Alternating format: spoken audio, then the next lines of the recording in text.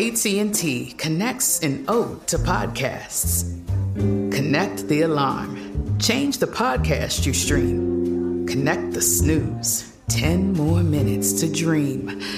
Connect the shower. Lather up with the news. Sports talk, comedians, or movie reviews. Connect with that 3-hour philosophy show. Change the drive into work in traffic so slow. Connect the dishes to voices that glow. Thank you to the geniuses of spoken audio. Connect the stories. Change your perspective. Connecting changes everything. AT&T. This summer, click into cordless power with Memorial Day savings at the Home Depot. Tackle more than half an acre of grass with the convenience and gas-like power of the Ryobi 40-volt battery-powered mower. And keep your flower beds looking fresh with the 40-volt cordless string trimmer. Then clear leaves and debris with the 40-volt leaf blower. No cords, no gas, no hassle. Click into Memorial Day savings happening now at the Home Depot and on HomeDepot.com. How doers get more done. Hey everyone, this is Jodie Sweetin from the podcast How Rude, Tanneritos. I've been needing a quick getaway with my family, and the 2024 Hyundai Santa Fe is the perfect vehicle to take us there. It has standard third-row seating, so I'm able to pack my entire family, plus pets, in the car, while also having enough room for our camping essentials. Available H-Track all-wheel drive will get us through any dirt trails, and available dual wireless charging pads will ensure we never have to worry about getting stuck with a dead phone in the middle of nowhere. Visit HyundaiUSA.com or call 562-314-4603 for more details. Hyundai, there's joy in every journey. Welcome to Movie Crush, a production of iHeartRadio.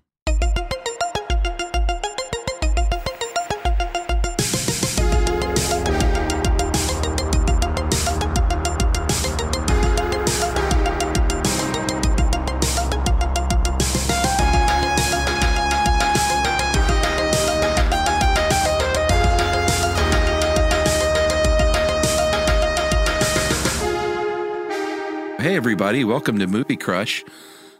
Charles W. Chuck Bryant here in the basement, and this is Filmmaker Series with Paul Thomas Anderson. Not with Paul Thomas Anderson. I'm with the far superior Adam Pranica. We really went down a trail to get to that introduction at the end. I went through a lot of emotions being introduced as Paul Thomas Anderson by you, Chuck. Thanks. Oh, man, I'm having so much fun with this series with you because, Paul Thomas Anderson is one of my faves, and we're getting into some pretty good stuff. Not to slag any of his first 4 films, but There Will Be Blood was when I sat back, and I think a lot of people did, and went, oh, like, this is what Paul Thomas Anderson is doing here with his life and career. It's interesting the way confidence reveals itself in filmmakers we love, and how so often many of them get the confidence and then poison their own wells with not to look at me using well terminology on There Will Be Blood. Wow, I didn't even pick up on that. But we mentioned this the very first time we talked about a Paul Thomas Anderson film, just how apparent the confidence was from the start. Yeah. And here we are several films in, and it's just growing in strength, and you don't get the accompanying repulsion to that kind of confidence that I think you get in some filmmakers, where you get overconfident and too flashy. Yeah. And in many ways, There Will Be Blood pulls back on that. It slows it all down. It's not flashy in ways that other directors would choose to be. Totally. Yeah, he was after a Scorsese thing, I think, early in his career, and whipping that camera around and quick cutting and sweeping around and telling these huge stories with 100 characters. And then he went, wait a minute, let me be John Ford for a minute. Yeah. And let's dabble in the Ford. Yeah. But before we start talking about the movie, how you doing? How is anyone doing? You guys right hanging? Now? It's an exciting time to be alive. Yeah, hanging just fine. Have you been able to see any of LA yet? No. Still? No, and depending on when this episode comes out, I don't know that will be Tomorrow. a reality, really. Oh, wow. It's one of those, huh?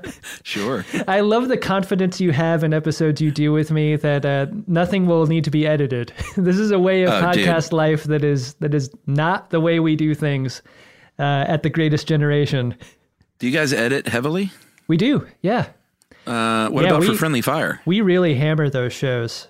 Really? With drops and sound effects and taking all of our stammering out. Oh, God. Don't take the stammering out. I know people are often shocked to speak to me in real life and notice that it takes me 5 minutes to get to the point of what I'm saying. I love that about you, though. Yeah. Do you guys edit Friendly Fire pretty heavily? Our producer, Rob Schulte, edits that show and does a great job with it. Agreed. I think he would blow his brains out if he gave it the amount of scrutiny that we give Greatest Gen. Yeah. Greatest Gen takes about a day of editing to complete, and that's about an hour-long show, if that is any indication of how much we hammer it. Is that you or Ben, or do you switch it off? We alternate. Oh, okay. That's cool. That show used to come out 2 episodes a week back when we were insane. Right. Back in those early seasons of Star Trek The Next Generation. And then we backed off after TNG and went 1 episode a week, the standard. Yeah. As soon as we joined the Podcasters Union, we were told 1 a week is what you do. So we did that, and we edit every other one. You know what? I don't know if you realize this, but between the new short stuffs, not new, but newer short stuffs and mini crushes, I publish podcast episodes on Monday, Tuesday, Wednesday, Thursday, and Friday. And we release a classic on Saturday. Wow. Isn't that crazy? Cannot get enough Chuck. Put it in my ear holes. That's great. And, I texted you, and I've been, we text all the time or whatever, but I took a podcast break from kind of everything but the Aukerman Scott podcast, barreled through that for several months. That's a delight. It is. It's great. But so I binged that for a while, and then have dove right back into Flophouse and Friendly Fire. Oh, great. And boy, it's good to be like hanging out with you guys again, because that's what it feels like. Like my 3 friends. And I told Ben yesterday on text, I was like, I'm that podcast fan. I'm just constantly talking back to you guys or straight up texting you and being like, dude, of course, in Gallipoli, the other guy would have been fast enough to make it. Right. And those are the arguments we're famous for starting on that show. Who would win in a foot race, Mel Gibson or the other guy? It's great stuff, man. And I just started the English Patient episode today. I'm kind of skipping around. Oh, cool. And it's a good one so far. We really liked that movie. It was good. Yeah. And I loved how much... Are you someone who always watches the source material for the Talk About the Source Material brand of podcast that we both tend to enjoy? No, not at all. In fact, I rarely have seen... Did you watch There Will Be Blood? You dick. You're going to need to do that, Chuck. Of course I do for this show, asshole. You put them out 7 days a week, Chuck. I don't think it's unusual to ask that question. Well, it's my job. I watch, I've rarely seen many of the Flophouse episodes because, they do so many really bad sort of semi-obscure movies. And, I've seen probably only about 30% of these Friendly Fire movies, but I don't feel like I have to go watch them. I get a lot out of the episode without having seen the movie. I'm sure a lot like some of the Movie Crush folks do. That's part of the magic of Flophouse is that the show is so strong and good without the need to see the movie. We curate Friendly Fire in such a way that we choose not to do movies that aren't easily available on a streaming service. Right. Because we're hoping that people watch these movies. Ideally. Oh, totally. Yeah, and there's some that I've gone back and watched because of you guys, and I'm definitely going to watch fucking Final Countdown now. I can't believe it. I don't know how I didn't know about that movie. I don't know either. It's the sweet spot, like age-wise and interest-wise. It hits all the targets. It's a real treat, real fun movie. I love how much you loved it. and how much Ben didn't. And it seemed like, you don't hear you guys seem to have a genuine divide very much, but that was a lot of fun for me. It's fun to really enjoy something at another person in a way that is antagonistic. Absolutely, man. That's so funny. So I'm doing it, by the way, speaking of Flophouse, I'm doing a run with all three of those guys, 3 weeks in a row with the Floppers. Really? Yeah. So I recorded with Stuart yesterday, and I've got Dan in for next week, and then Elliot's going to be the week after. They are all so great together. Good job by you getting maximum value from spreading them out week in week out. They're awesome individually too. Like I think those are going to be great. Can you reveal what the movies are going to be?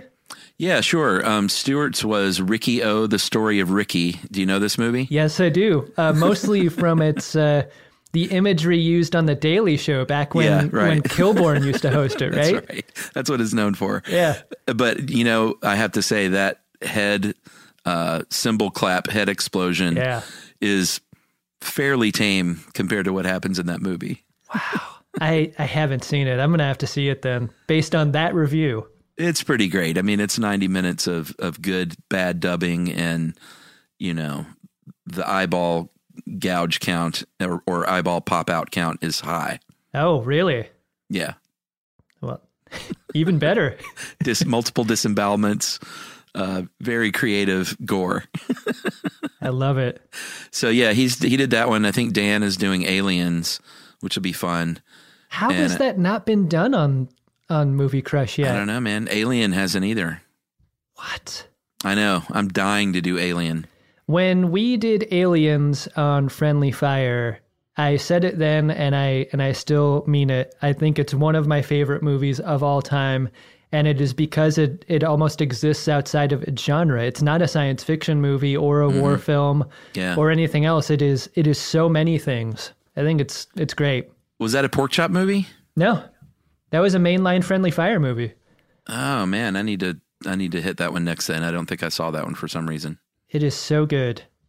That's a movie that I return to a couple of times a year. That movie never gets old. Yeah, I haven't seen it in a long, long time. And you and Elliot are doing that one? No, that's Dan's. I don't know what Elliot is awesome. yet. Yeah. Awesome. So that'll be good. Yeah. All right. Have we caught up? I think so. What are you drinking? I am drinking a big glass of bourbon. I don't know if you can see that. I can. You're holding it right in my face. Yeah. That's a nice glass. A good friend of mine for my birthday got me the Blade Runner glasses. Oh shit! Is that what that is? So I'm drinking this out of the heavy ass Blade Runner glass. And you're on the clouds of Orion. No, what's it called? Shoulder of Orion. Yeah, I'm about to get C-beam wasted if you catch my drift. I'm going to get C-beam glittery. That's amazing. That's not quite as cool as Adam Savage's Blade Runner replica gun that he has made himself with his hands. Nothing that I have or will ever have is as cool as anything Adam Savage has in that warehouse space. Yeah, the worst piece of shit in that warehouse space is cooler than anything I own. Yeah. Yeah, agreed. Like whatever he uses as a garbage can is better than anything I've got. I've got the best bottle of bourbon in the house.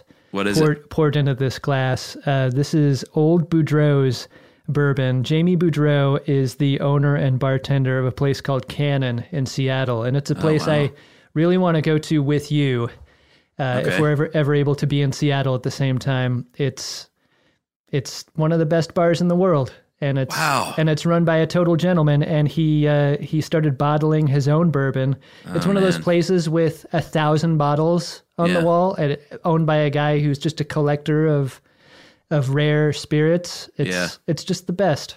That's amazing. I want to try it. Yeah. I love that bartender that makes his own booze. That's great. Yeah, it's legit. It's delicious. I know I'm probably not supposed to be drinking it with a big ice cube, but I think we've talked about this. We like our drinks cold. Yeah, I do. I'm drinking, because you're drinking, you texted me and said, what are you drinking, mister? And you said, what would Daniel Plainview drink? And I said, your milkshake? Yeah. Ha, ha, ha. And of course, he would drink whiskey, so that's what you're doing. But by that time, I had poured a giant gin and tonic into my giant 16-ounce Yeti mug, so I didn't have to get up and pour a second one. I love a Yeti mug for keeping it chill.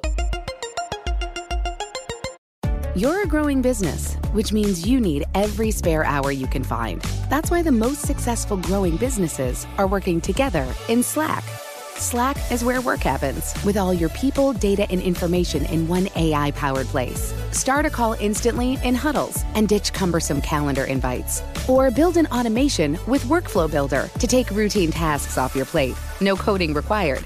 Grow your business in Slack. Visit slack.com to get started.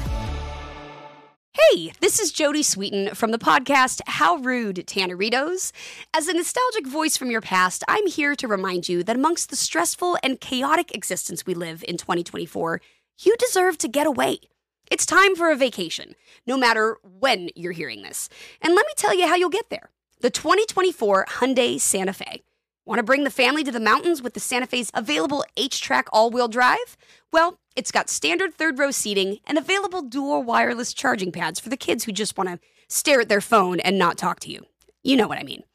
Visit HyundaiUSA.com or call 562-314-4603 for more details. Hyundai, there's joy in every journey. This is Ashley Iconetti from the Ben and Ashley I Almost Famous podcast. The state of Tennessee is one of the few places where the sounds are just as breathtaking as the sights. Whether that's live music at a historic music venue, the crack of an open fire at a campsite in the wilderness, or hearing kids laughing as they explore what's right around the bend, Tennessee just sounds perfect.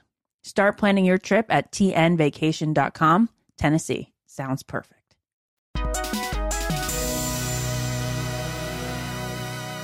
Question about Daniel Plainview's drinking in this movie. We see him drink out of the flask quite a bit. We see him pour booze into a glass of milk for his son. What is he drinking? Like, are we clear on what's in the flask? Because it doesn't turn the milk brown. It looks like a clear spirit. So much. Oh, I thought it looked brown in his flask, though. No. Yeah, it did in the flask, but not when mixed with the milk. Maybe it's moonshine. Oh, maybe so. It's unclear, but it really looks like it does the job. Yeah. Well, it doesn't. It's weird because it doesn't show him. You see him. You see him hitting the flask, but it doesn't show him hitting a bottle to excess to indicate anything. But he does seem very drunk, at least at the end. Right. It appears as though there is a substance abuse problem. Yeah. Storyline here. Yeah. All right, so there will be blood. The next, we skipped Punch Drunk Love. You allowed me to skip that since I did that with Tony Hale. Although at the end of this, maybe we'll go back and do it again because it'd be a different conversation. It would, but I loved your conversation with Tony Hale, and I would never dream to try to best it. So, well, it wouldn't be that, but I mean that was a live one too. So that was, you were at that one. I was. So that was live shows are always a little different. So I think we could probably have a deeper run at that movie. So maybe we should do that at some point. But There Will Be Blood, like I said, was the movie where I was like, PTA is not fucking around here. He's got a lot more going, because I loved him, but this just showed to me that he had a lot more going on than I thought he did. This was the time where I was going to see his movies at midnight showings the night they dropped at the Independent Movie Theater. Yeah, that's awesome. And this film was like Punch Drunk Love was unique and special and a surprise.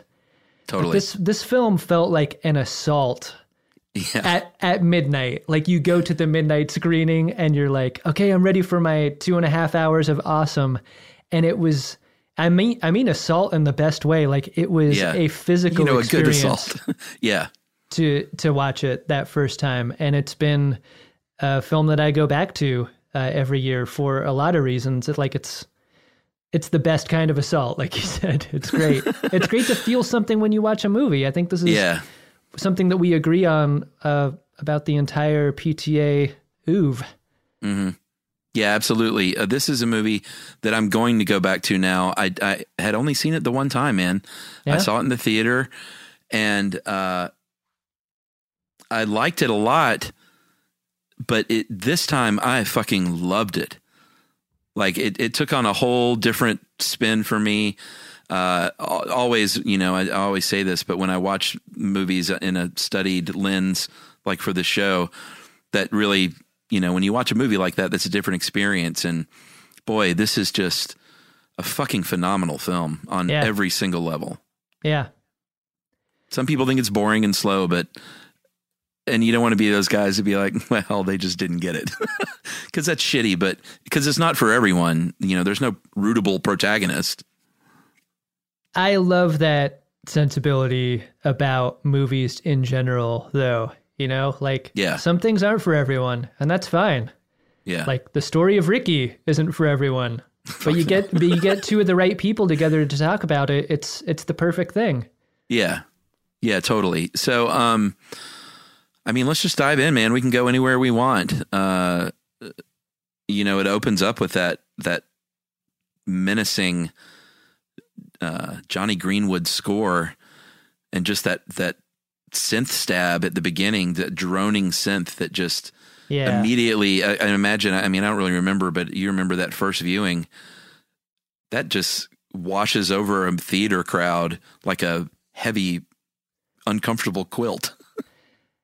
Yeah, it really, it's a continuation of the promise of what happened in Punch Drunk Love. Like Punch Drunk Love was visual and auditory, and how it disrupted you a little bit. Yeah. During the experience, but this feels like a continuation of that theme. Like, how can we create an atmosphere of being unsettled?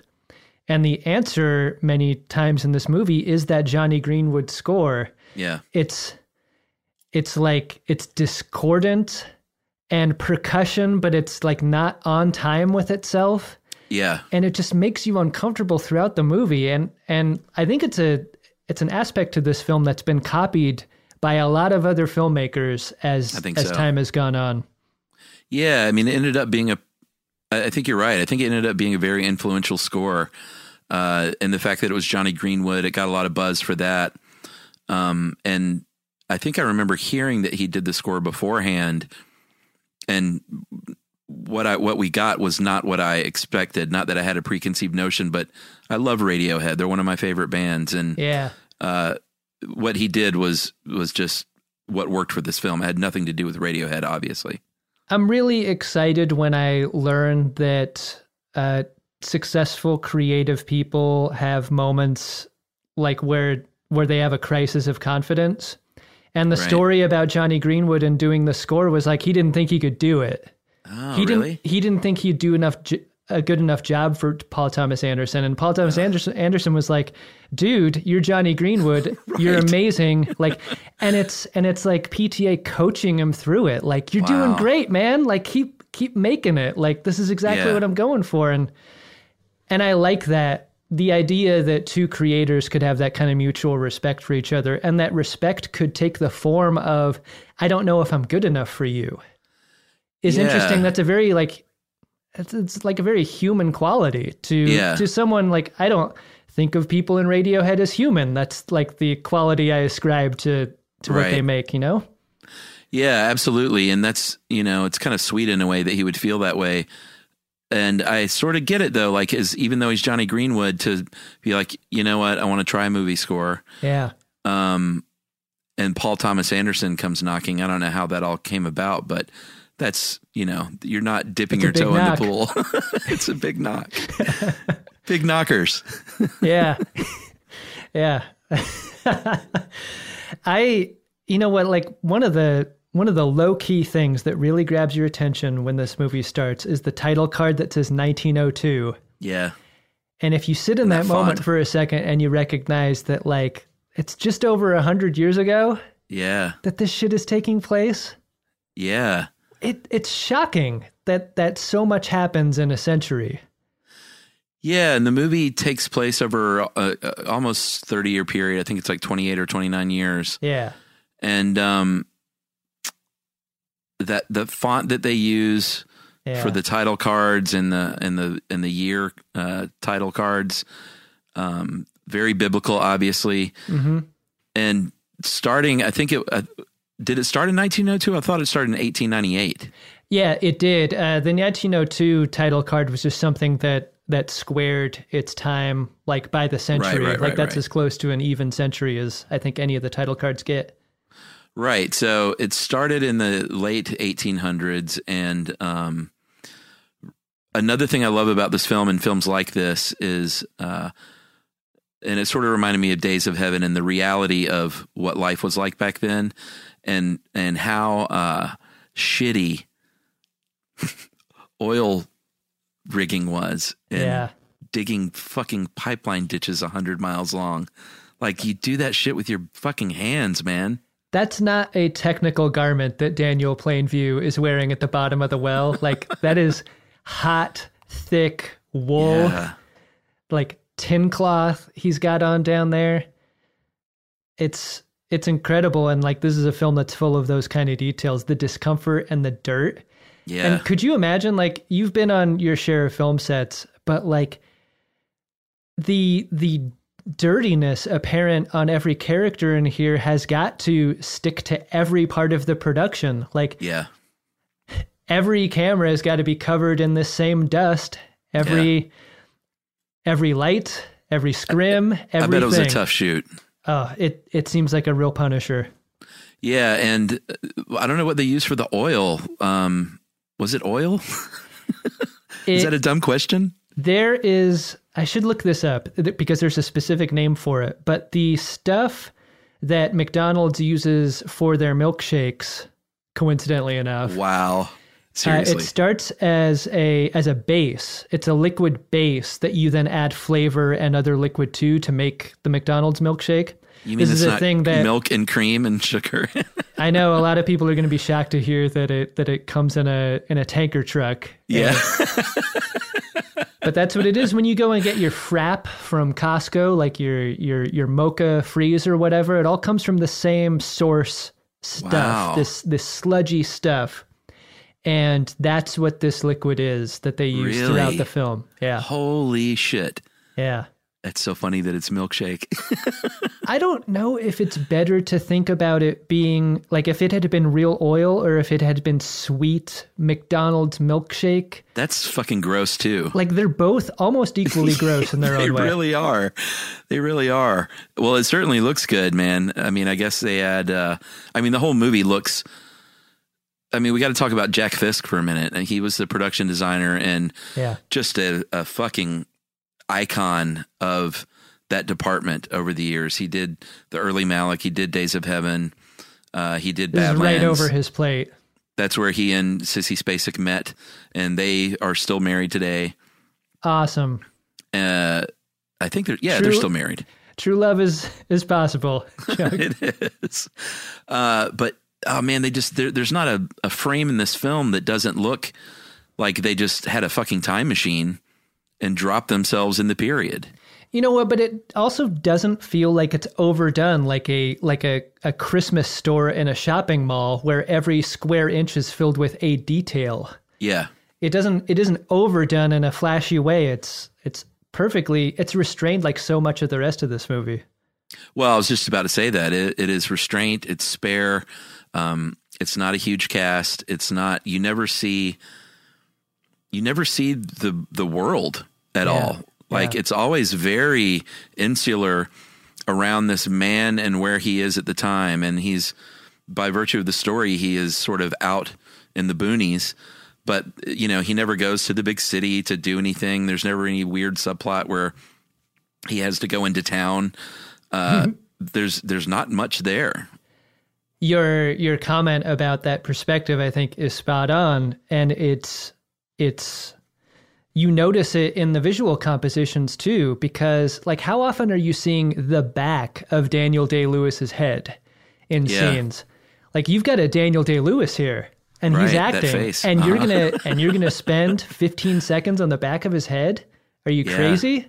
Yeah. But so often we get these super long sequences unspooling and you're just getting like just glimpses of perspectives.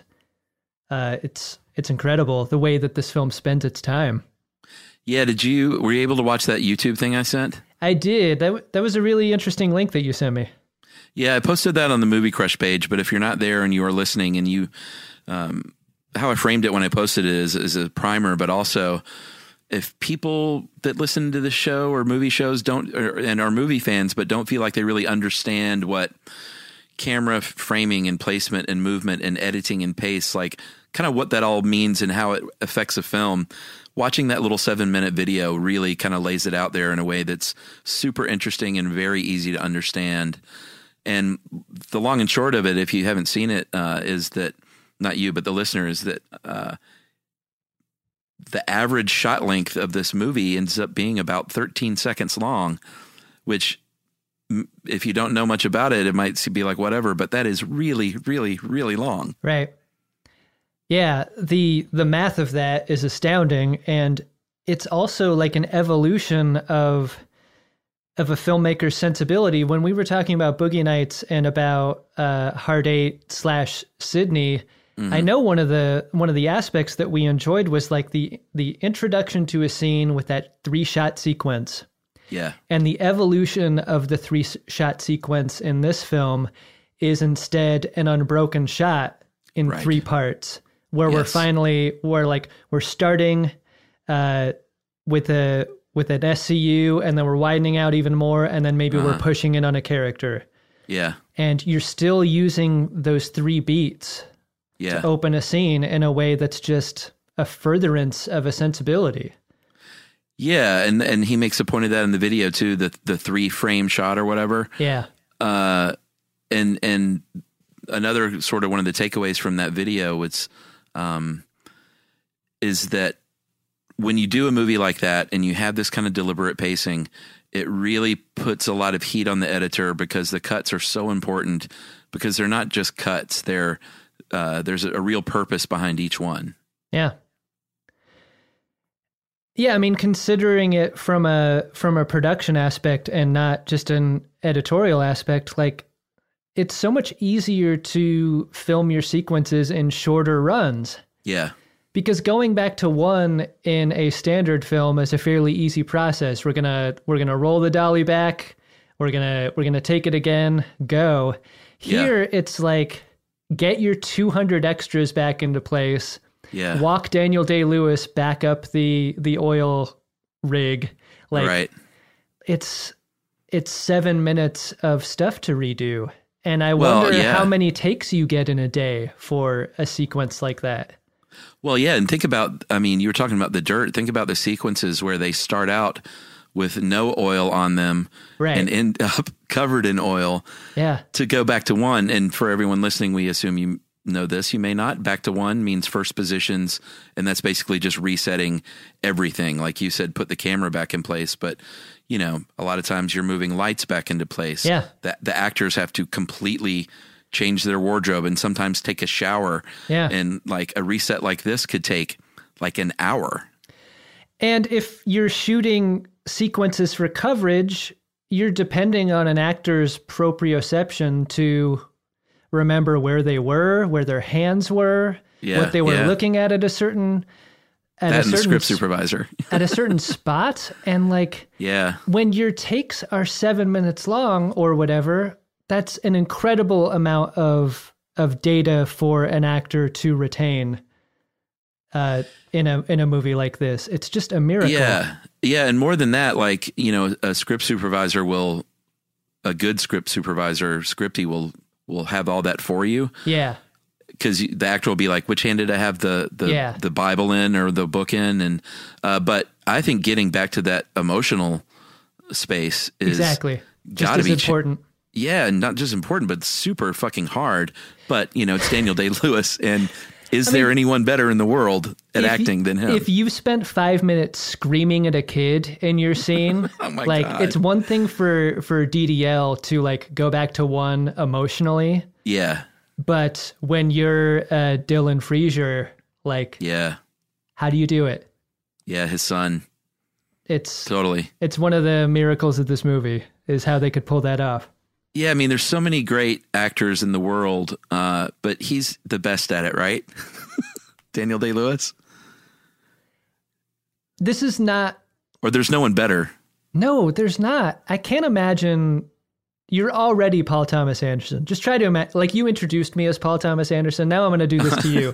Imagine you're Paul Thomas Anderson and you're as great as Paul Thomas Anderson. And I'm married to Maya Rudolph, which is so much fun. Now imagine you've thrown open the door to your wagon. You're going to set, and you're working with Bob Ellswood. Yeah. And your actor, your star is Daniel Day-Lewis. Yeah. This is as good as it gets, I think, for a storyteller. You have all of the best pieces. You've got Jack Fisk, production designing your film. You've got Johnny Greenwood. I wonder if Dylan Tickener is the editor. He's amazing. I wonder, this is like an aspect to, like I read a lot of interviews with PTA, but I wonder to what extent you're nervous when the deck of cards you're given to play with is all aces. And I wonder if there's any aspect to him in his mind that's like, how do I fuck this up? I can't fuck this up, right? Yeah.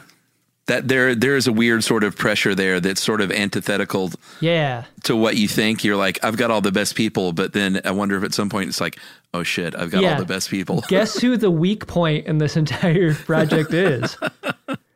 All right, so Mark Bridges is the costume designer. And did he win for this? I know this won a handful of Academy Awards. I think it won I should have looked that up. Why do I think it won an editing award? Did it? Are you looking that up? Oh, I'll help. I should help. That's what I should do. It won for actor, obviously, and it won for cinematography. Oh, okay. But it was nominated for editing and sound editing and art direction. But Daniel Day-Lewis won for this one, though, right? He did, yeah. Yeah, well, geez. So speaking of shots, I mean, there are so many great shots, but one of my favorites is and I'm sure you'd love this one too, the shot where toward the end where they're digging the pipeline and it goes that long tracking shot all the way down the pipeline. And again, showing that back-breaking pickaxe work of what you had to do to build a pipeline like that. Yeah. And then it gets to that big wide shot when the camera settles when Plainview is reunited with his son in the field. And then it swings around and follows as they cross over the train tracks and walk to the right of camera. And it lulls you to sleep such that I had to rewind it because I didn't realize it was one shot. Yeah. It was so well done. It's hypnotic in that way. Yeah. Yeah, and I think one aspect to that video that you sent me that was studying this movie was that like there's a greater value placed on every cut when there are so few of them in a movie like this. Yeah, for sure. Yeah. That was a scene that made me wonder, like you remember when they're laying the pipe, Chuck? I know that was your favorite part. There's the pickaxe guys down pipe, we'll call it. But the people with pipe, there's like the wrenchers, the people connecting the two pieces. Yeah. And then there's a guy with a hammer tinking the pipe. And it made me wonder, is that the guy that you see, in the bottom of like a Roman ship hitting the drum so that the people with the oars I don't know. row in time? Like or was there a timekeeper? Yeah. Like Is he the click track? I wonder if he's the click track to the pipe laying. Or if like what's with the hitting of the empty pipe with the hammer other than I didn't notice that guy. Yeah. Well, I'll tell you one thing. He wasn't there by accident because Paul Thomas Anderson he did a lot of work to get this movie right and did a lot of studying on what the process was like of searching for that. Well, he's not at the very beginning. He's searching for silver, I think, right? Yeah. He's a silver miner, prospector, and he finds oil, and his career kind of takes a different turn after the leg snap. Yeah, it's pretty incidental how his life took a turn.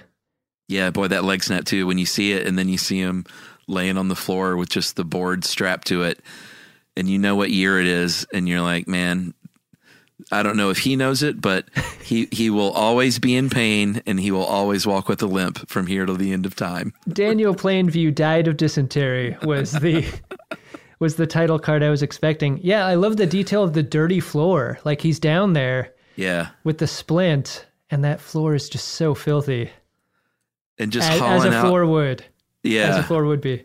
Hauling out that oil by the bucket, like early on, and Yeah. before they have I don't know if that was, I guess that's how they did it, or maybe his operation just wasn't big enough to afford the equipment yet. I couldn't quite decide, but either way, that's just brutal. That milkshake, McDonald's milkshake sludge. I wonder if, much like there is a group that makes sure that you're treating your animals ethically on a movie set, if there isn't an environmental person whose job it is to make sure that your milkshake doesn't go into the ground forever. Yeah, or is that shit toxic to the actors? Yeah, I don't know. I bet it is. And I don't think we mentioned yet, the first almost 15 minutes of this movie are dialogue free, which is one of my favorite things that I've seen a few movies do stuff like this, but he certainly takes it to a pretty extreme level with 15 minutes, but it's just gripping. I wonder if you don't appreciate Johnny Greenwood enough if that 15 minutes are filled with dialogue, because it gives you 15 minutes to go, hey, check it out. Yeah. This is going to be different. This is the emotional through line of this movie made clear by the score. Notice this, because you wouldn't otherwise.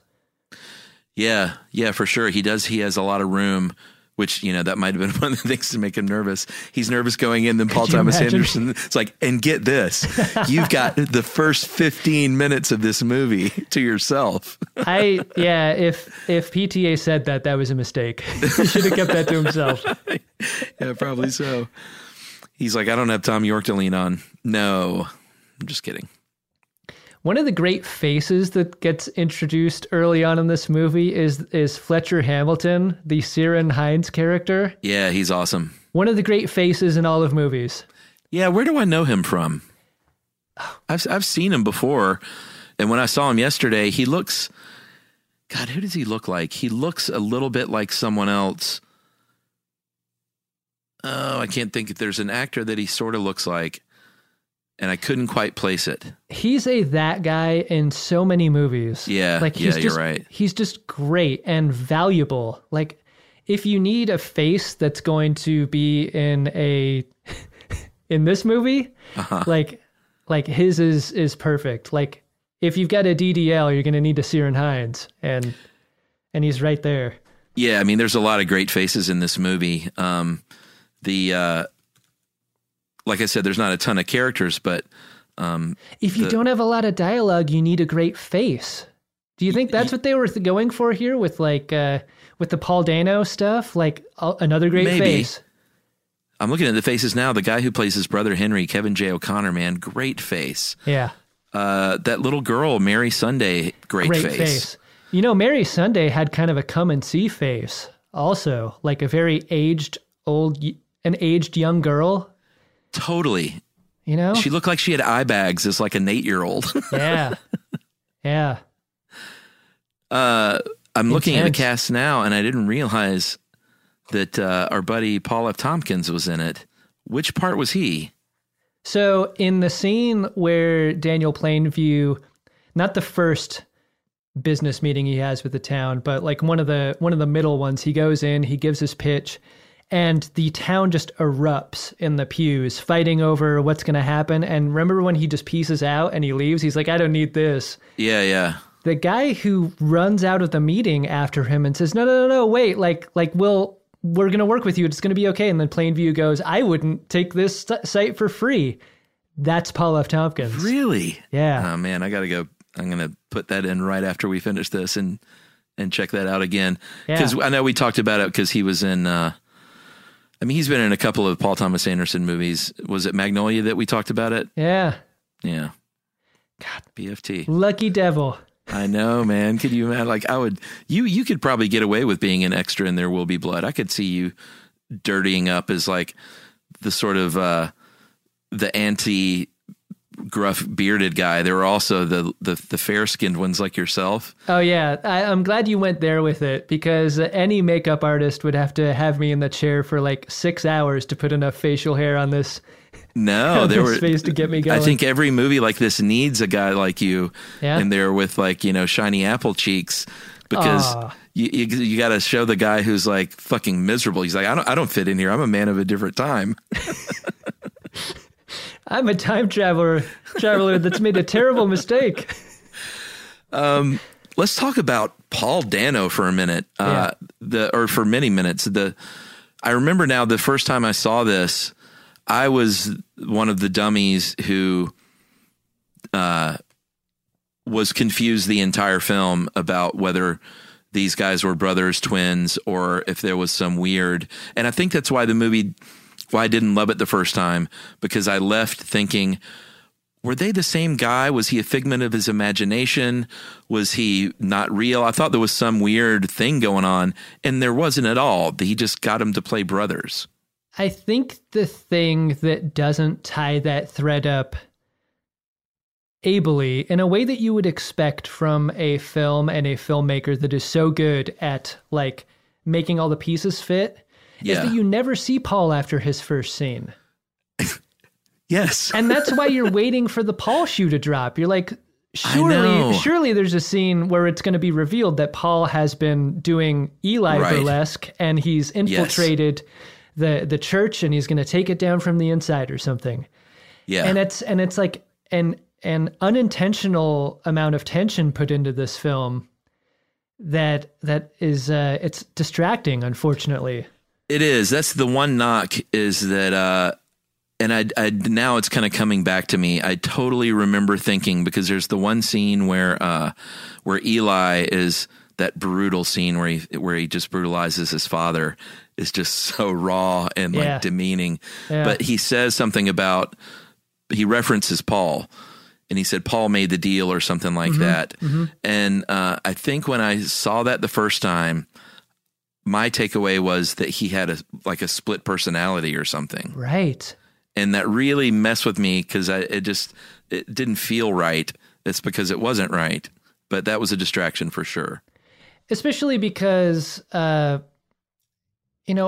this time, I feel like the split personality storyline in a movie was a thing that one would expect on occasion, Yeah. Yeah, for sure. And, the story was, I'm sure you know this, he had another actor cast as Eli, and Dana was cast as Paul, which was a very small part. And this guy, Kel O'Neill, got fired after a couple of weeks. And PTA was just like, hey, Paul Dano's great. You should do both parts.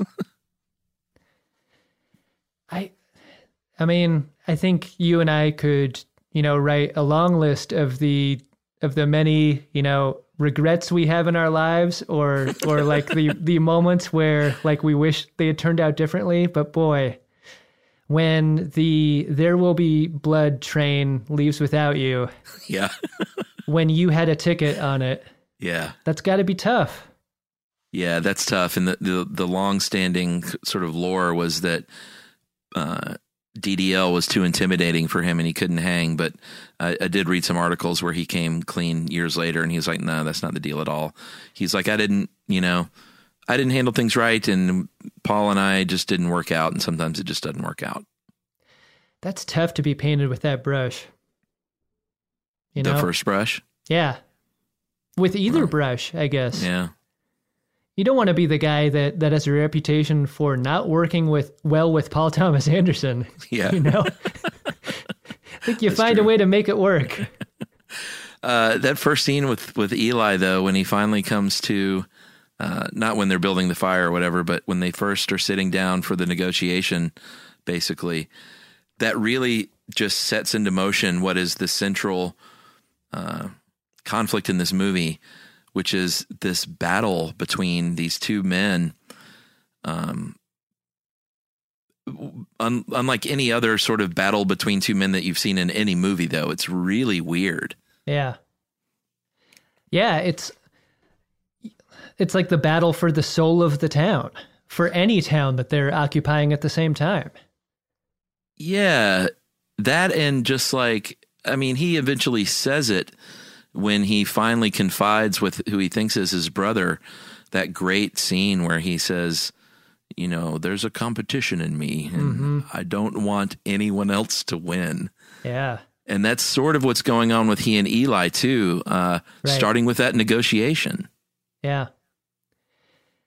It's so, all of the scenes of negotiation in this film are just riveting. Yeah. Yeah, I love it every time he meets with the map guy. I don't know who the guy is that knows who owns all the properties, but that's so fun. When he has that first meeting and he said, "Can it all be got? Can all the land be got?" And he goes, "Sure." That was Al, right? Because later on he says, "Don't be thick in front of me, Al," and I think that's my favorite line in the movie. Don't be thick in front of me, Al. Another one of my favorite lines is during that first negotiation when Paul Dano asks him which church he goes to. And it's like the ultimate almost politician's answer. He's like, I like many different churches. And then he goes, it's almost not noticeable. He goes, I like everything. Yeah. I like everything. When in fact, he hates everything. Yeah. Yeah. He'll say what it takes to close the deal. Yeah. I mean, it's weird because he never, even from the beginning, he never feels truthful or trustworthy, even though we haven't really seen him be either one of those things yet. Daniel Day-Lewis brings this just severe unease to this character that, like, you just know he's fucking trouble. What's interesting about Plainview is that when he makes his pitch to the towns, it is never you can trust me because of how I am with people. It is always, you can vet me by the success in my past. Right. Look at this dig and the one before that and the one before that. You know when you deal with me, you're going to get a well that produces and you're going to make a ton of money. But at no point is he ever making the case that he's a trustworthy person for any other reason than previous success. Right. And that's why he, has adopted this child as a prop. I mean, their relationship is interesting. We should unpack that for a second. Yeah. He has this son that he basically kind of takes over and adopts from one of the early rigs that his father dies. And he clearly is using him as a prop and even says so very cruelly at the end. But he also can't keep his hands off of him, like clearly loves this kid too. Yeah. Yeah, it's true. It's so interesting, like, how their relationship is born through, like, the violence of his father's death. Yeah. You understand that there is a mom, but she's gone. Yeah. Died at childbirth, he said. Every time we're in the well, it feels dangerous because of that first scene, because of HW's father's death. Yeah. And I guess going back before that, like that opening scene where Daniel breaks his leg. Like, we're never inside a well feeling safe or good about things. Yeah, I mean, that's where the title kind of comes back. It's those aren't bloody occasions, but I mean, the title says, it's a very imposing title of impending badness. There will be blood. Right. Great title. It does what it says on the movie poster. Well, it's interesting too, because there's not a lot of blood until, the money shot at the end. Yeah. And that is the promise fulfilled, I guess, eventually. The two scenes that you love, Chuck, are the pipe laying scene and the money shot at the end. God. But you rarely stick around that long until the end, do you? What is wrong with you? You're done by then. You're awful. The job site is not a safe place for a child, and yet HW is there all the time. Well, and he goes deaf because of it. Yeah. Yeah. For a non-professional actor to be as expressive as this actor is throughout the film, and unexpressive in a very specific way. Like all those scenes where Daniel's making the pitch and he's just stoically behind him. Yeah. It's magical. Yeah, it's really good. And he didn't really It's sort of, I think you see this a lot in movies where you get a non-actor kid who does a great job and they never do anything else because they're, what's perfect about them is that they were non-actors to begin with. Yeah. I get it though. Like if you're Dylan Frazier, what do you do after this? Where is there to go? You've been thanked on stage at the Academy Awards by Daniel Day-Lewis. Did he thank him? Yeah. As his son. Wow. My son and my son in the movie. He said something like that. Oh, Jesus. That's amazing. How does it get better than that? No, it doesn't. Probably just hang it up and go work at the Pontiac dealership or something. Yeah, that's probably what he does. You're a growing business, which means you need every spare hour you can find. That's why the most successful growing businesses are working together in Slack. Slack is where work happens, with all your people, data, and information in one AI-powered place. Start a call instantly in huddles and ditch cumbersome calendar invites. Or build an automation with Workflow Builder to take routine tasks off your plate. No coding required. Grow your business in Slack. Visit slack.com to get started. Hey, this is Jodie Sweetin from the podcast How Rude, Tanneritos. As a nostalgic voice from your past, I'm here to remind you that amongst the stressful and chaotic existence we live in 2024, you deserve to get away. It's time for a vacation, no matter when you're hearing this. And let me tell you how you'll get there. The 2024 Hyundai Santa Fe. Want to bring the family to the mountains with the Santa Fe's available H-Track all-wheel drive?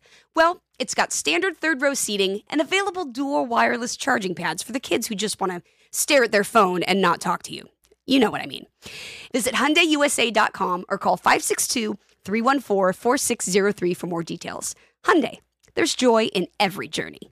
This is Ashley Iconetti from the Ben and Ashley I Almost Famous podcast. The state of Tennessee is one of the few places where the sounds are just as breathtaking as the sights. Whether that's live music at a historic music venue, the crack of an open fire at a campsite in the wilderness, or hearing kids laughing as they explore what's right around the bend, Tennessee just sounds perfect. Start planning your trip at tnvacation.com. Tennessee sounds perfect.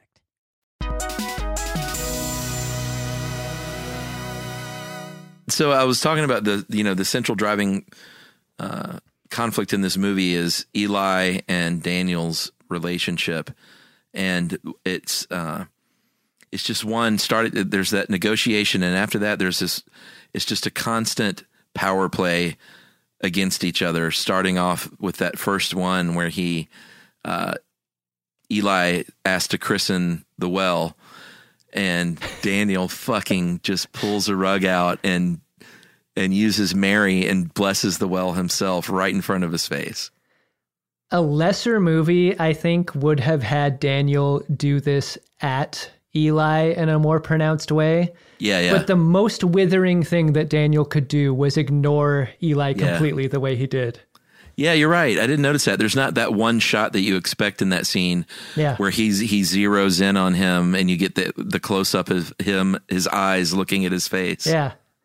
It's like that scene in Tombstone. I'm sorry, I didn't know you were there. You may go. Like that kind of withering, like you don't even register to me as a person, as a thing. You know, the other time they do this, I mean, it's a total character thing now that I think about it, is the other power play he makes is when there's that sort of picnic table scene when they're taking lunch and he brings Mary over and tells Mary how he basically in so many words says, I'm your father now and you're not going to get hit anymore. And the whole time I'm like, and he's saying your dad can't hit you or it's not going to hit you. And the whole time I'm like, wait, isn't that like his dad right there? Yeah. And he doesn't even acknowledge him. He doesn't look over and be like, right. When you're so powerful, you don't even have to look at the target of your ire. Like that's true power right there. Oh, absolutely. That's like the level 300 guys in Red Dead Redemption. They're not even looking. One of my favorite sequences having to do with Mary is when she and HW are playing and they jump off the deck, circle around and jump off the deck. Yeah. And then after one of the jumps, we cut to the wedding. Yeah. Yeah, that's great. That's a great transition. I love that cut too. It was really nice. Yeah, that's a great flash forward because you see the writing on the wall when they start playing together right then. Yeah. Not that they're just like they're going to be buddies. Like, oh, they're going to get married. Right. It easily connects the continuity too in a movie that does not have comparatively as much dialogue as other films. You need to be good at showing that visually, and you're going to need to probably butt cut the two sequences together the way they do. Yeah. The Eli stuff, like, you know that he's a preacher and he's so soft spoken, and then like an hour into it, you get that first sermon and the healing, and it's like, oh, okay, that's what's going on here. Right. There's no indication that that's what you were about to dive into as a viewer. I love the power play, and we're just going to be jumping around this whole conversation, which is great. Yeah. But we talk so much about the power play between Daniel and Eli having like non-subtle elements to it, but the subtlety of people coming off of Daniel's job site and being proselytized to by Eli and his church, like being issued the little fabric crosses, like being invited to church, like that kind of invasion into the workplace there is so like it's subtly antagonistic. Yeah, and the one guy just kind of barred his right by. Yeah, that might have been Paul F. Tompkins for all I know. Yeah, but that is sort of the deal, is that he has got these. In those days, with the vast expanse of nothingness, when you built an oil well, you were building a town. Mm-hmm. And he makes that great point. He was like, you're going to have schools and you're going to have business, and like this. What I'm bringing is opportunity, not just this oil business. And the one thing in his way is this fucking church and this guy. In a weird way, he is the obstacle. I love that Daniel's salesmanship is so fast and sharp that he ends up fucking himself fairly early on when Eli's like, where's that road you promised gonna go? And he's like, the church first. Yeah. Church guy in the crowd. And like he's so fast that ends up being his undoing. Like being so easy to please in that moment sets himself up. Yeah, you're right. I didn't really think about that. And that's an uncharacteristic give, I think. Right, because he's so hungry. Yes. In the beginning to close the deal, he gets a little bit less so as the film goes on and as he amasses his power. He'd never do that kind of deal in the next town. No, and you know what? That kind of ties in too with the end, because it all culminates in the ultimate power play when, like, he starts out really desperate for the deal, and in that last negotiation, it's sort of bookended by these negotiations. He secretly knows that he already has that fucking oil from the Bandy Tract, and that's where he dupes him into renouncing God. And that is such a power play. He's a drunk, like he's just a slurring, cruel drunk at the end, but he never loses the facility of memory. Yeah. And he never forgets a slight, even if it's even if it's an untrue slight, like the perceived slight. Yes. He'll never forget it. Yep. And that's such a reminder, like, he reminds you as a character how he'll never forget stuff. Oh, yeah. And so by the end, everything's on the table when Eli shows up. And you wonder how he's going to return the favor for that initial baptism. Like that baptism. Oh, man, that fucking scene. Yeah. Am I remembering correctly that was basically the trailer to this movie? Like, I abandoned my boy. Like, they basically showed that sequence, and that was the trailer to this movie. Oh, really? God, I abandoned my boy. That was tough stuff, man. Yeah. Dude, I mean, it is a war after that. He's he's a man of God, supposedly, but as a viewer, he's doing this to humiliate him. Like, it's personal for him too. He's not righteous. You're Okay, we're gonna do this game again, Chuck. All right. This time you're Paul Dano. You're not Paul. All right. You're not Paul Thomas Anderson. You're I'd Paul love to be Dano. Paul Dano. You've been field promoted into the part of Eli Sunday. Congratulations. Yeah, man. You know that the previous actor hired to play Eli Sunday left because he was afraid of acting across from Daniel Day-Lewis, allegedly. Well, that's what he thought at the time, sure. And now you have to slap Daniel Day-Lewis around. Yeah. Hard. Take after take. Yeah. Back to one, Paul Dano. Got your slapping hand ready? Yeah. Oh, man, he owns this movie. He does such a good job. Like, I've always been a big Paul Dano fan, but yeah. I didn't know he could do this when this came out. It's incredible. He's so great. So great in this. I think if you're casting it, you can't go for Daniel Day-Lewis's equal. You have to play compatibility games, right? Like, because Paul Dano's got soft power to Daniel Day-Lewis's hard power. Yes. That's what makes Eli's character so effective at getting his goat, right? Yeah. He does have the soft power because he, for better or for worse, he has the influence of the townsfolk because, you know, back then the church was a very big deal. It was sort of the center of things. The preacher was, I mean, they weren't the mayor, but they had the same sort of influence, you know? Mm-hmm. Yeah. Let's talk about the explosion sequence when his son loses his hearing, and that Johnny Greenwood score, man, is just so unsettling. And it's magic hour, and this fire is raging, and he's running with his son, and that whole sequence is just it's one of the best sequences in movies, not just in this movie.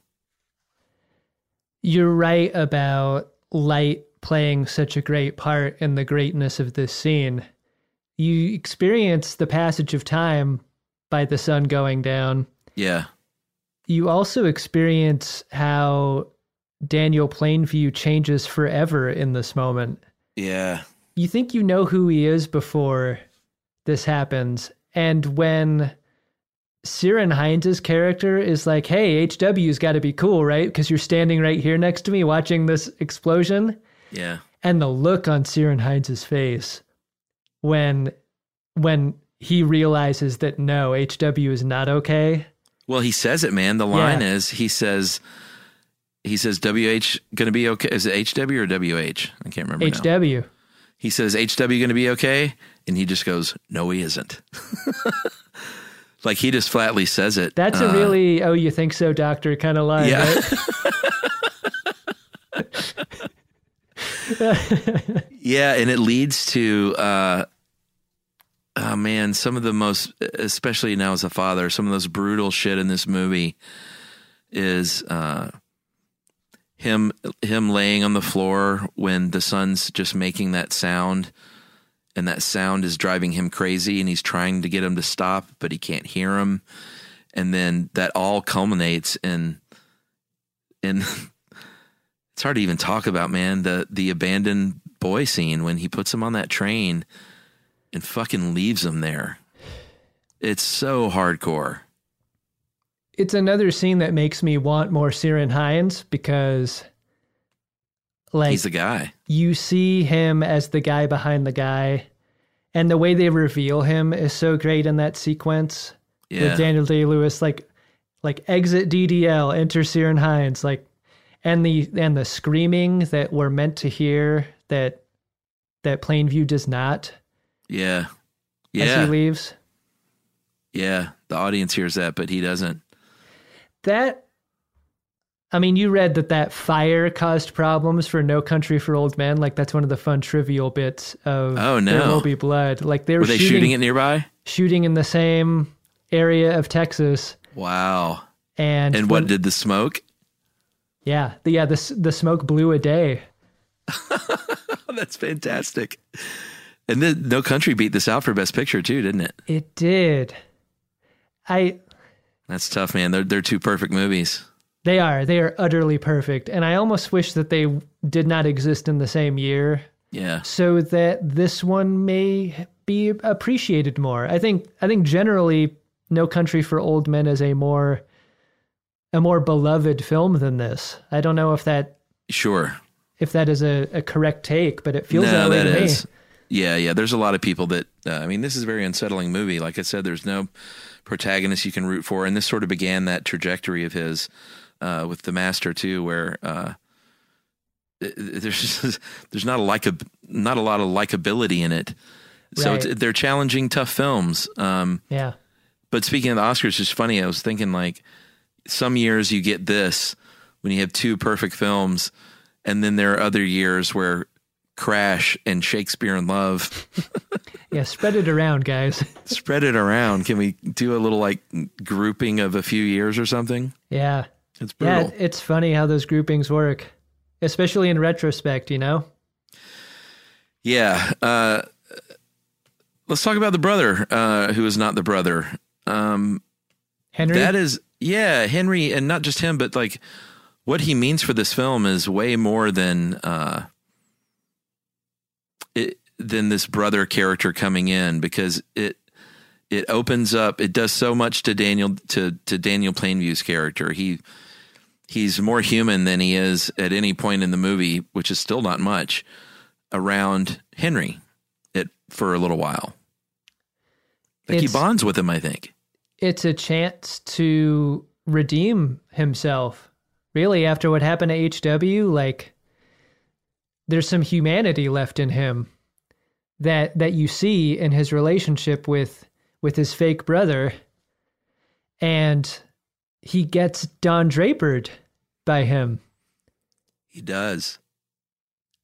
He trusts him, and you can tell that there's a brokenness to his family line. Yeah. Emotionally within him, but he starts to trust him, and you can tell that he's feeling this void.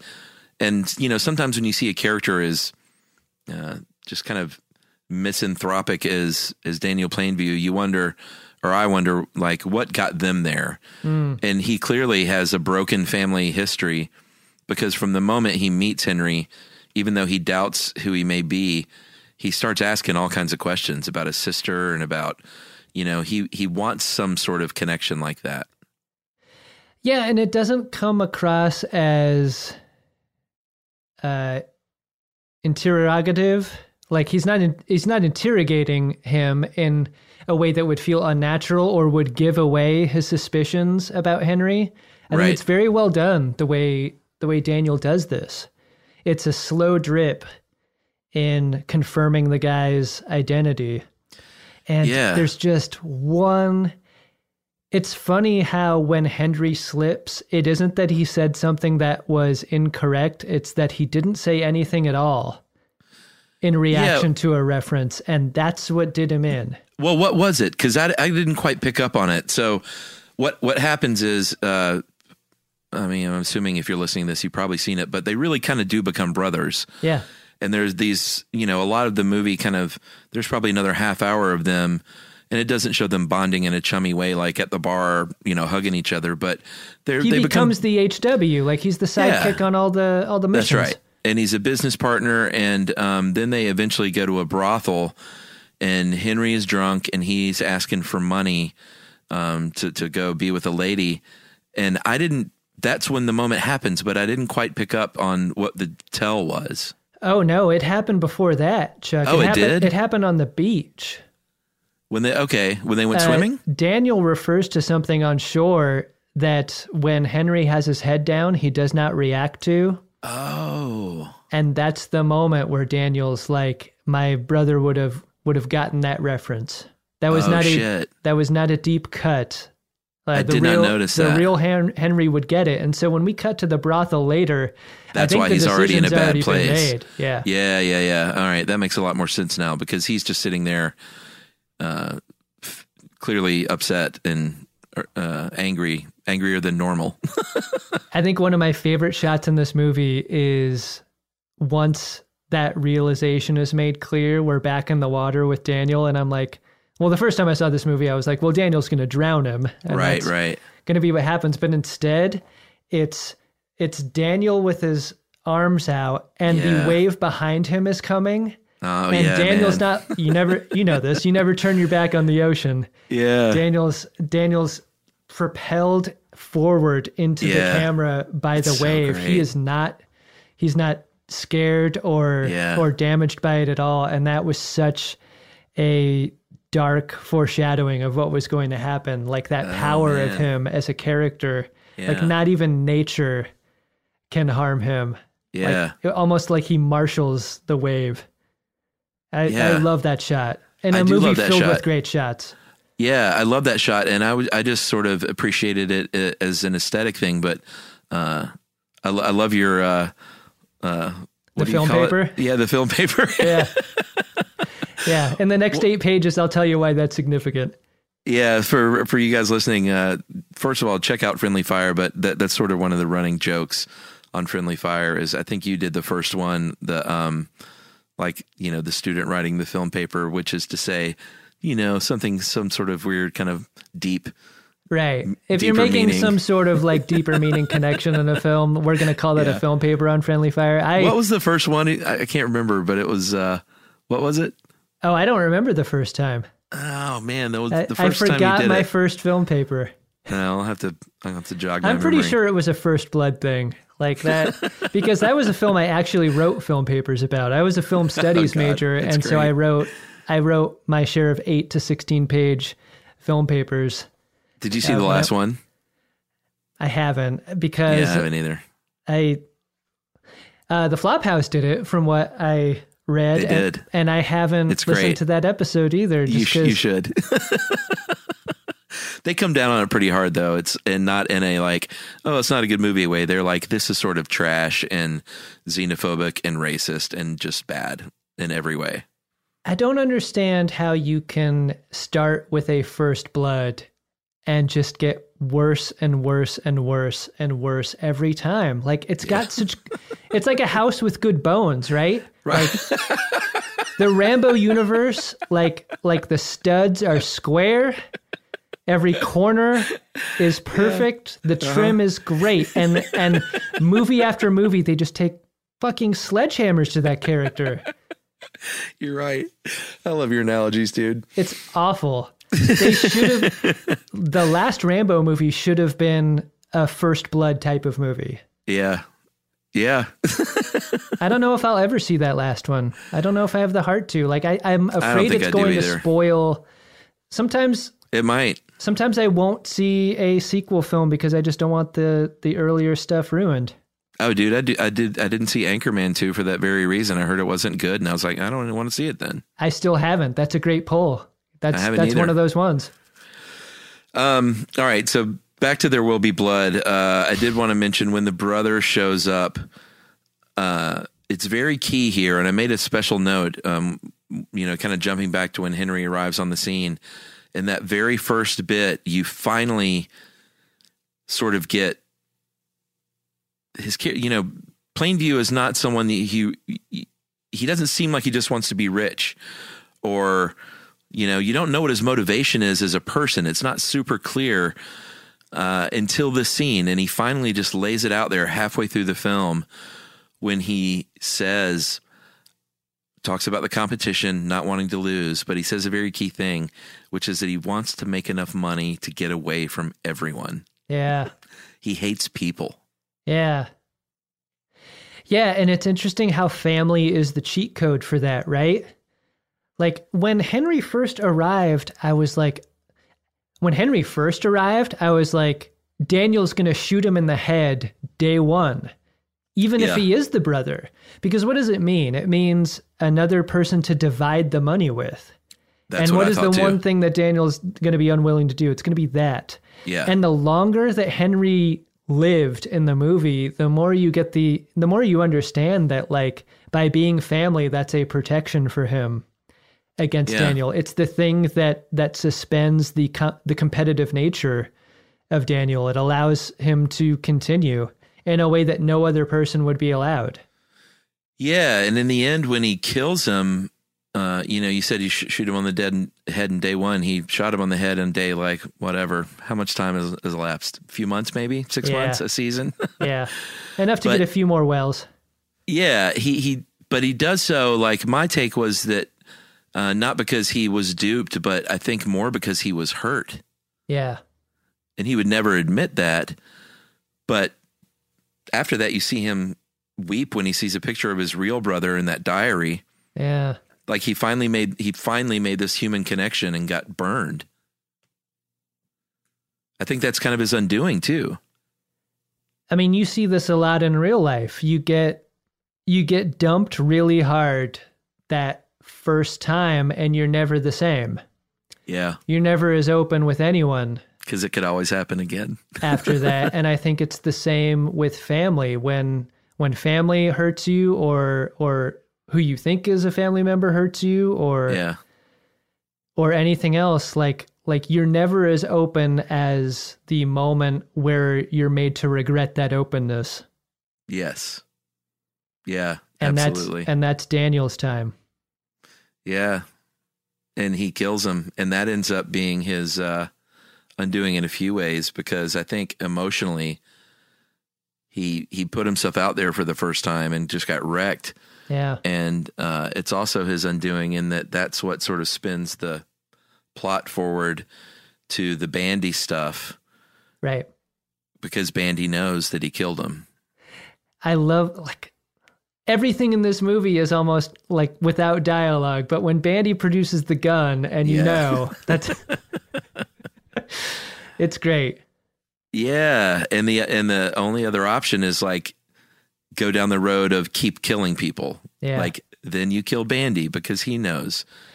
Yeah, Daniel has a code, and that code is only kill family members or married in family members, like legal family members. Yeah. That's his deal. Yeah, because I guess Eli is a family member at some point because Mary in law. Yeah, that's right. Earlier you mentioned the grudges that he's able to hold over slight or perceived slight. And I'd forgotten, like, the big case of this one is the Standard Oil guy. Yeah. And all the guy said was like, man, you and your son, you can take care and hang out with your son. And that was it, man. It's so innocent. Yeah. And I'm glad that it was.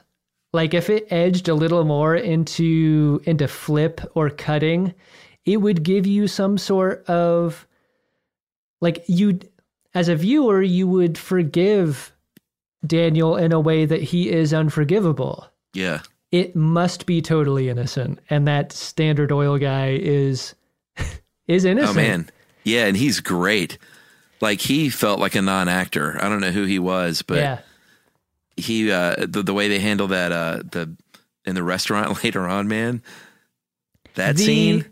The napkin over the face. Oh my God. Insult was amazing. Holy shit. It is just ridiculous how great it is. What was he doing? Was that an actor's choice? It was such, again, a power move. How hard are you biting the inside of your cheek if you're Paul Thomas Anderson, you're sitting underneath the camera and you're watching that happen? Yeah. Like, you've got to be giddy. Yeah. That was insane. An amazing scene. He was drunk guy at the bar. Yeah. He drank that other guy's shot of whiskey. Yeah, that's a power move too. Have you ever been to a restaurant with someone who is embarrassing to go to restaurants with? No, but I kind of know what you're talking about. There's a scene in here that like makes my skin crawl, and it's so not obvious. But when Daniel goes up to the bar to get the drinks that he and HW ordered and says, we ordered these before those other guys, just letting you know. Yeah. That is a quality of a person who's bad at restaurant. That it, like, I know we both know people like this, that I'll never go places with these people. Yeah. They don't know how to be. And even if you get your drink second, you just can't say that. It makes you a bad person. And this is like, it's so in keeping with Daniel's whole worldview. Like, Like that code, he is not going to be slighted by being served second when the Standard Oil guys are there. Yeah, and the fact that he's in there by himself with his son, he gets addressed first by the waiter, and then the big fat cats come in all together, and all of a sudden everyone's just paying attention, and that is like the humiliation for him is real. As for a viewer, it's like, come on, man, like who cares? But it's a big deal to him. And though he only murders 2 people, I think he wants to murder a lot of people in this movie. Yes. He wanted to kill that waiter, right? And it almost feels like there's more danger being with Daniel when he doesn't, because it's just like a coiled spring. Yeah. Like the tension just becomes so great. And there's nowhere for it to go but at the delivering end of a bowling pin. One of my favorite lines of dialogue in the whole movie is from this restaurant scene, though, Chuck. It's which one? He's trying to get through to his son, and it's unclear whether or not they can even have any kind of communication with each other. Yeah. He's like checking him out, making sure he's okay. And he's like, you know what? You know what's going to do it? All we need is a good, strong, expensive meal. Yeah. is what he says. Yeah. He orders 2 steaks. There's like, there's certain friends in certain situations, I feel like, where that is the line, right? Yeah. We've just been through a thing. Let's get a good, strong, expensive meal. Dude, that would be you and me, don't you think? Absolutely. Yeah. All right. That's what I was thinking about. By the way, I had a note in here I forgot to mention. I went back and subtitled that first brutally abusive baptism scene with Eli, because there's so much going on. It's chaotic. Yeah. And so I subtitled it because Daniel Day-Lewis was saying stuff the whole time. And at the very end, after he slapped him and he gets up and everyone's cheering and it's just like complete chaos in there, he just gets up and goes, "There's a pipeline." Because the only reason he went through that is because he needed that pipeline. Like, that's the only reason he endures that and doesn't just kill Eli in that room. He goes in at Paul Dano in the corner of the stage, and he gets in his face and he says stuff that we can't hear. Yeah, that's not in the subtitles. Yeah, that's like the lost in translation mystery as far as I'm concerned. Those are not loving words like the lost in translation. What did he say, though? Because, he's in character and like... It's Daniel Day-Lewis just doing his thing. If you rewatch that scene, I think Paul Dano breaks at the end of it. There's a moment where he, like, his body does a thing and his face does a thing. Right. Where I don't know what DDL says, but I think... maybe he's fucking with them then. I wonder. I really wonder. What's it like living with Daniel Day-Lewis while he's making this movie? Like a method guy? Like, what comes home to you every night? The night Daniel Day-Lewis came home from set is the horror movie that I would watch. Yeah, I don't know. I mean, that's probably pretty intense. He's one of those guys, though, that's worth the reach. Yeah, for sure. The other thing with that time jump too, as we go into that third act, that where you knew they were going to get together was when it shows him learning sign language, and you see Mary behind him also learning the sign language. Yeah. You didn't say that earlier, did you? No. Okay. It's like, wait a minute. It's one of the subtle ways, like just besides Mary's proximity to HW at all times and her willingness to like play and seek safety with him and the plane views, like it's she's interested in being with him for the long haul. Yeah. She wants to be able to communicate with him. Yeah. And the next thing you see is that Daniel Plainview has gotten what he wanted. He made so much money that he was able to build a big house and remove himself from society and not have to see people. And he's this angry, old, loathsome drunk in this huge house with nobody he likes around him. He's surrounded by nothing that he likes. Correct.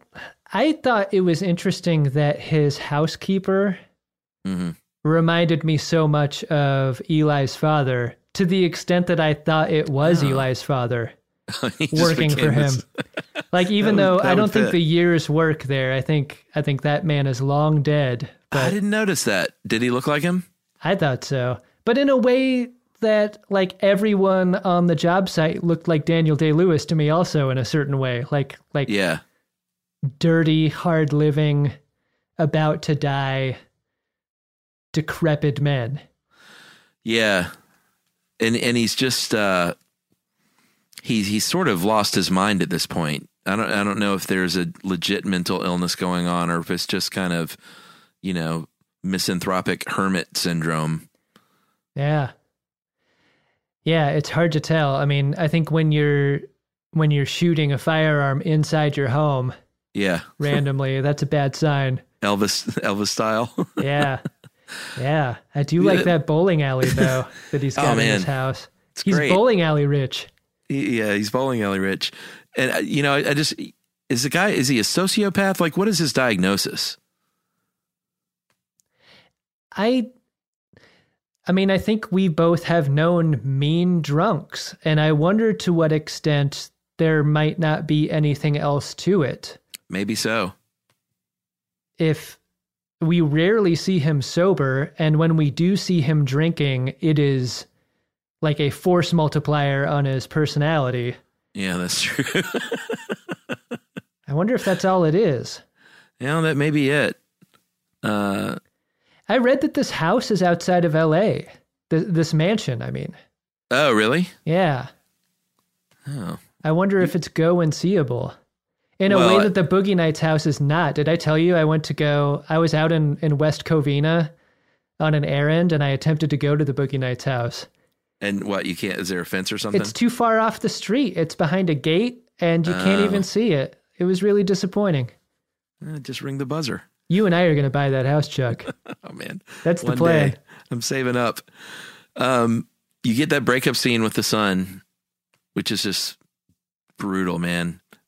Like, the one thing he had in his life that you thought had a chance at being some sort of pure relationship was his relationship with his son. And that time jumps forward, and it's just like, it's such a slap to like a punch in the gut to the audience of what happened between them. You and I don't know anything about Paul Thomas Anderson's family, but you get the sense, like, we've talked about this a bunch, right? Like, how family, dad issues, how family is such a theme in his films, and like nothing hurts quite like the family member on family member emotional violence that we see so often in his movies. And in the same way that we're seeing in Artur, like, changing and evolving with how he's setting up scenes in those 3-shot sequences, like the venom with which a family member destroys another family member in his movies is getting sharper and deeper and more awful to witness. Yeah. Like, he's getting better at a cruel thing. Yeah. I mean, when Eli goes after his dad, he does it the same. And I think the scene was right before and we haven't even talked about it yet, when Daniel, that first beatdown of Eli in front of the other guys he's working with, and then Eli does the same thing to his dad. It's the son of the abusive dad abusing his son, basically, but it's his dad. Yeah. Yeah. It is rough. I think it's interesting that we get that thrumming Johnny Greenwood score throughout the entire movie. Yeah. Until the final scene, right? Like, we get it up until the confrontation, and then it falls away, and then it's almost shocking when it's gone. Yeah. Because once we move to the bowling alley and it's not there, all you're hearing is the echo from that room. Yeah. All you're getting is their attention on each other. It's in the same way that we've been talking about. Like, you appreciate the edits because there are so few of them. You get a sense of the tension here when the music goes away. Yeah, absolutely. And that does that starkness to that ending. I think that lends itself to that. And it's so brutal. I mean, he's in such bad shape. He's just an awful, depraved human throughout, but especially at the end. It's a great sweater, though. It is a great sweater. They really choose angles to emphasize the sweater. Once we get to the mansion, it's very comfortable. But he ends up on the ground again, and the way they enter Eli is so great because you only see him. The camera kind of stays there on the ground, so you see from the waist down someone walking up, and you're kind of like, well, who's that going to be? Then he kneels down, and it's Eli, and it's this. I mean, the ending to this movie, man, just brutally. It's just brutal. It's such a ride. Like if you're doing this linearly, like you're thinking about how you top yourself. Yeah. In not just a career, but in a movie. You got to bring this thing to a conclusion somehow. How do you do that? There will be blood. Yeah, I mean this is a legendary scene now, partially because of the drink your milkshake, which became like a legit meme. When DDL is softballing bowling balls at him, and then hits the bucket, and they don't cut away, Chuck. Like the bucket flips into the camera, and then DDL keeps coming like across. That was such a happy accident to not cut away, and instead we're swinging the camera as he passes. Like, holy shit, that was amazing. Well, and it's funny, I say that's a happy accident. What if Daniel Day-Lewis is like, I was trying to hit that bucket? Where does the bowling ball go? I mean, he's gunning them at the camera guy. Yeah. And if it hits the bucket, like, what are the chances that it hits the rig? Yeah. Boy, man, him coming back, like I try to think of Eli's character as like what he was thinking before that. It's like, oh, well, I need some money. Right. And so, you know what? I know we've had our differences in the past, but I'm going to go talk to my now in-law, Mr. Plainview, and see if he'll give me some money. It's like a big mistake. With the understanding that family is a shield for the sort of violence that he gets later. Like, I think he feels like he's safe here. He does. He should not. I think the worst he thinks might happen is that he will like run him out of there and yell at him or something. Right. He does. I don't think he knows because he doesn't know where that he has just broken up with his son. Right. And like he's having a pretty bad day. Yeah. He's a depraved guy, but he's at his lowest point, I think, here. Yeah. Yeah. Not a good time to ask for money. We've both been drunk before. We've both been very drunk together. But I don't know that I've ever been drunk and passed out in the middle of a bowling alley lane before drunk. You might if you had one in your basement. Yeah. You know what? That's true. There's a big difference. I'm definitely dirt napping in the middle of a lane. But it's such a great revenge at the end. Like this whole movie, that central conflict with them back and forth is, there's always one of them that wants to get the other one back for the last thing, and this is the end of that. He's never too drunk to see a play, like to see a target that can be exploited. Yeah. There is no amount of drinking that could get him off target in this scene. And I think that's what's so scary. Like, he's wobbly and glassy-eyed and gross and not super slurry. Yeah. But when Eli walks into that bear trap, it is over for him. Yeah. And the acting is just, I mean, how many times, I'd love to know a little bit about just shooting this last sequence. Like if they waited till the end of the shooting schedule to do it, or like, it doesn't seem like this is one of those movies where it doesn't feel like you could just do this in the first third of your shooting schedule or anything like that. Like it's just a rumble in the jungle level, acting exercise between these two guys. I go back and forth every time I watch this movie between the idea that Eli has been exposed as a charlatan and this is his moment of admitting it, or if he's just doing it for money. I think you could make a case either way. I think you're right. And I like both versions of the movie almost equally. Yeah. Yeah. I don't know how important that is. Yeah. I guess if you are an anti-Eli the whole movie, you want him to admit that he's a snake oil salesman, and you want him to admit his fraudulence. But there's never an indication of that. Like there's never that scene that you might get in a movie where it shows him pocketing the plate money or anything like that. Yeah, that's an interesting point. Like you aren't super clear whether or not he's a reliable character with his circumstances even. Like, can we trust that Eli wouldn't say anything to get more money that he may or may not need? Maybe he thinks that Daniel is down and persuadable and manipulatable in a way that like, well, I mean, Eli's flying the globe, proselytizing. Like maybe this is a good time to get some quick cash. He's got money. Maybe he fell into that kind of trap. Like maybe it's a version of Eli trying to out Daniel, and it just backfires. You can even see that being a possibility. Yeah, boy, does it backfire. I remember the first time I saw it too. And even last night, even though I knew what happened, it kind of takes you by surprise a little bit because he's out of control. He's throwing those bowling balls, but I did not anticipate what happened and bludgeoning him to death. It really surprises because it seems as like a survivable circumstance. Yeah.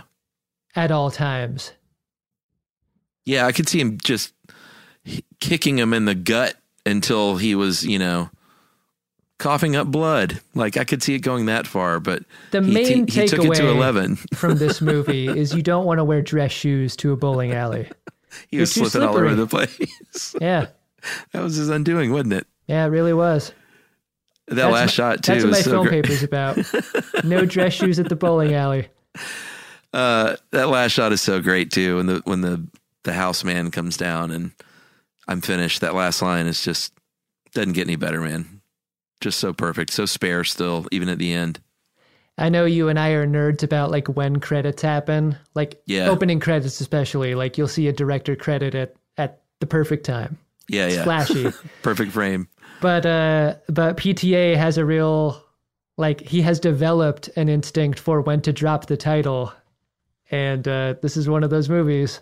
I'm a big fan of that too, of dropping the title card at the end. That's a cool thing. Yeah. How would you, I know every one of us is all is fantasized about how you would do your credits and stuff. What do you want, a front of the movie thing because you get your choice, or a back of the movie thing? This is a great question. I think you get the benefit at the beginning of designing what it looks like in the way you don't get that benefit at the end. Like if you want to design a visual around what your name is superimposed over, like beginning's where it's at. Like I'll always remember John Woo's director credit showing up in Face Off when Nick Cage gets out of his Cadillac Eldorado and his cape flows back and in slow motion it just crackles and it's directed by John Woo at the bottom and you're like, this says everything. It's pretty great. This says everything about the director here. But I think in a movie like this, Paul Thomas Anderson has graduated past the need for any of that. And he's more interested in like, I really love the ending of Boogie Nights and Magnolia for the same reason. Like we ramp up and up and up, like the roller coaster's clacking up to the top, and then like the curtain fucking falls on the right music cue. He does. And the right credit at the end, like it's all perfectly timed in a way that like it's so intentional. Yeah, there's although there's not much going on here at the end, he's just sort of sitting there. I feel like his movies, it's hard to describe. He ends them like 5 frames early or something. There's this weird energy to the way he ends his movies. Yeah, I agree. It's effective though, man, in a big way. And that's when that black title card, even though I think he did, like you said, There Will Be Blood on this one, but there's something to be said for the flashy thing at the beginning. Mm-hmm. But when you time that written and directed by Paul Thomas Anderson card that hits you with the right music cue, that's another kind of power play. It's a little jolt. It's the last It's the last chance to jolt you, you know? Yeah, it is. So great. It's a great moment. It's a great moment in a great movie. God damn, dude. I think we did it. 100 minutes? I mean, we usually go longer, but I can be satisfied with this. I'm finished, Chuck. Are you finished? Yeah, I'm finished. But before, that'll be fine. That'll be fine. If I say I'm a pod man, I'm sure you'll agree. Oh, man, he's so good in this movie. I just can't get over how great he is. And that voice, which he kind of ripped off from John Huston, apparently. It's the perfect voice. God, he's good. It's the perfect voice. It's the perfect mustache. It's the perfect hat. What a great hat movie. God damn, dude. That was the last thing on my list. That's what I was just about to say. The hat. Such a great hat. You can buy that hat, dude. I looked it up. What? There's a company called Baron Hats. All right, I'm looking it up right now. Baron, like I think it's spelled? Baron, and they make all the hats for movies, and it's called the Plainview, and it's like fucking $600 though. That's so much money for a hat. But I want it so bad. Oh my God. That's it, right? They made it for the movie. I feel like they make Paul all the big Tompkins movie hats. has this hat. Oh, of course he does. Yeah, they were probably crew gifts. God, could you imagine? It's pretty sweet. I don't know if I could pull it off, though. Ben Harrison probably could. Oh, yeah, he could totally. I feel like guy. I don't have a hat head or a hat face. I look like the kid from The Sandlot when I put on a hat. I look like Smalls. My brother worked on that movie. I can't pull off a hat.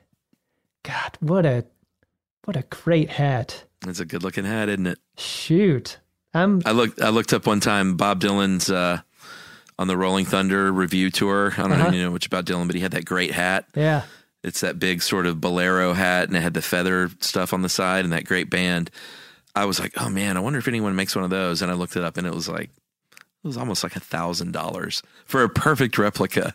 I'm like, I could never spend $1,000 on a hat that you wear like twice a year, maybe just to show off or something. Can't do it. I will go as far as glasses. Like this whiskey glass I'm drinking out of is absurdly priced, and I'm glad I didn't buy it for myself. But how much is it? You got to tell me. I feel like this is a $200 glass. Oh my God. It's dumb, but the difference is you don't wear a hat every day, and you can drink whiskey every day. That's a solid point, and that's a great way to end. And the punchline to all this, everyone, is next time I see Adam, we're both going to meet at the same bar and show up in this goddamn hat. Double plane views. Double plane views. All right, brother. This is a lot of fun. It was. Thanks so much for having me back. I love this project we're doing. Yeah, me too. And thanks to everyone for listening, and we will see you next week.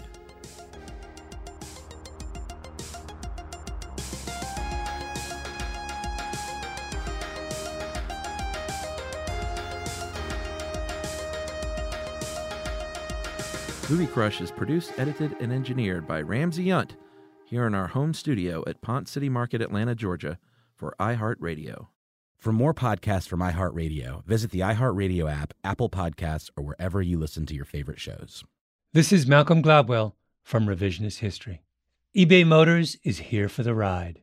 With some elbow grease, fresh installs, and a whole lot of love, you transformed 100,000 miles and a body full of rust into a drive that's all your own.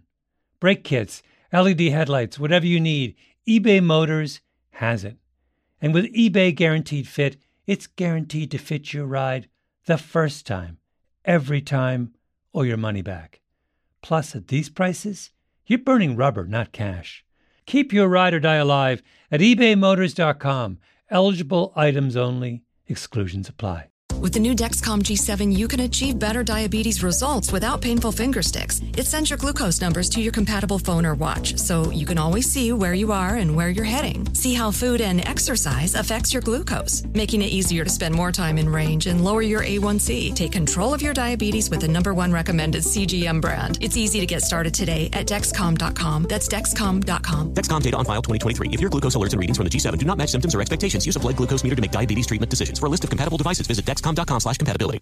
This is Amy Brown from 4 Things with Amy Brown. Today, healthier is happening at CVS Health in more ways than you've ever seen.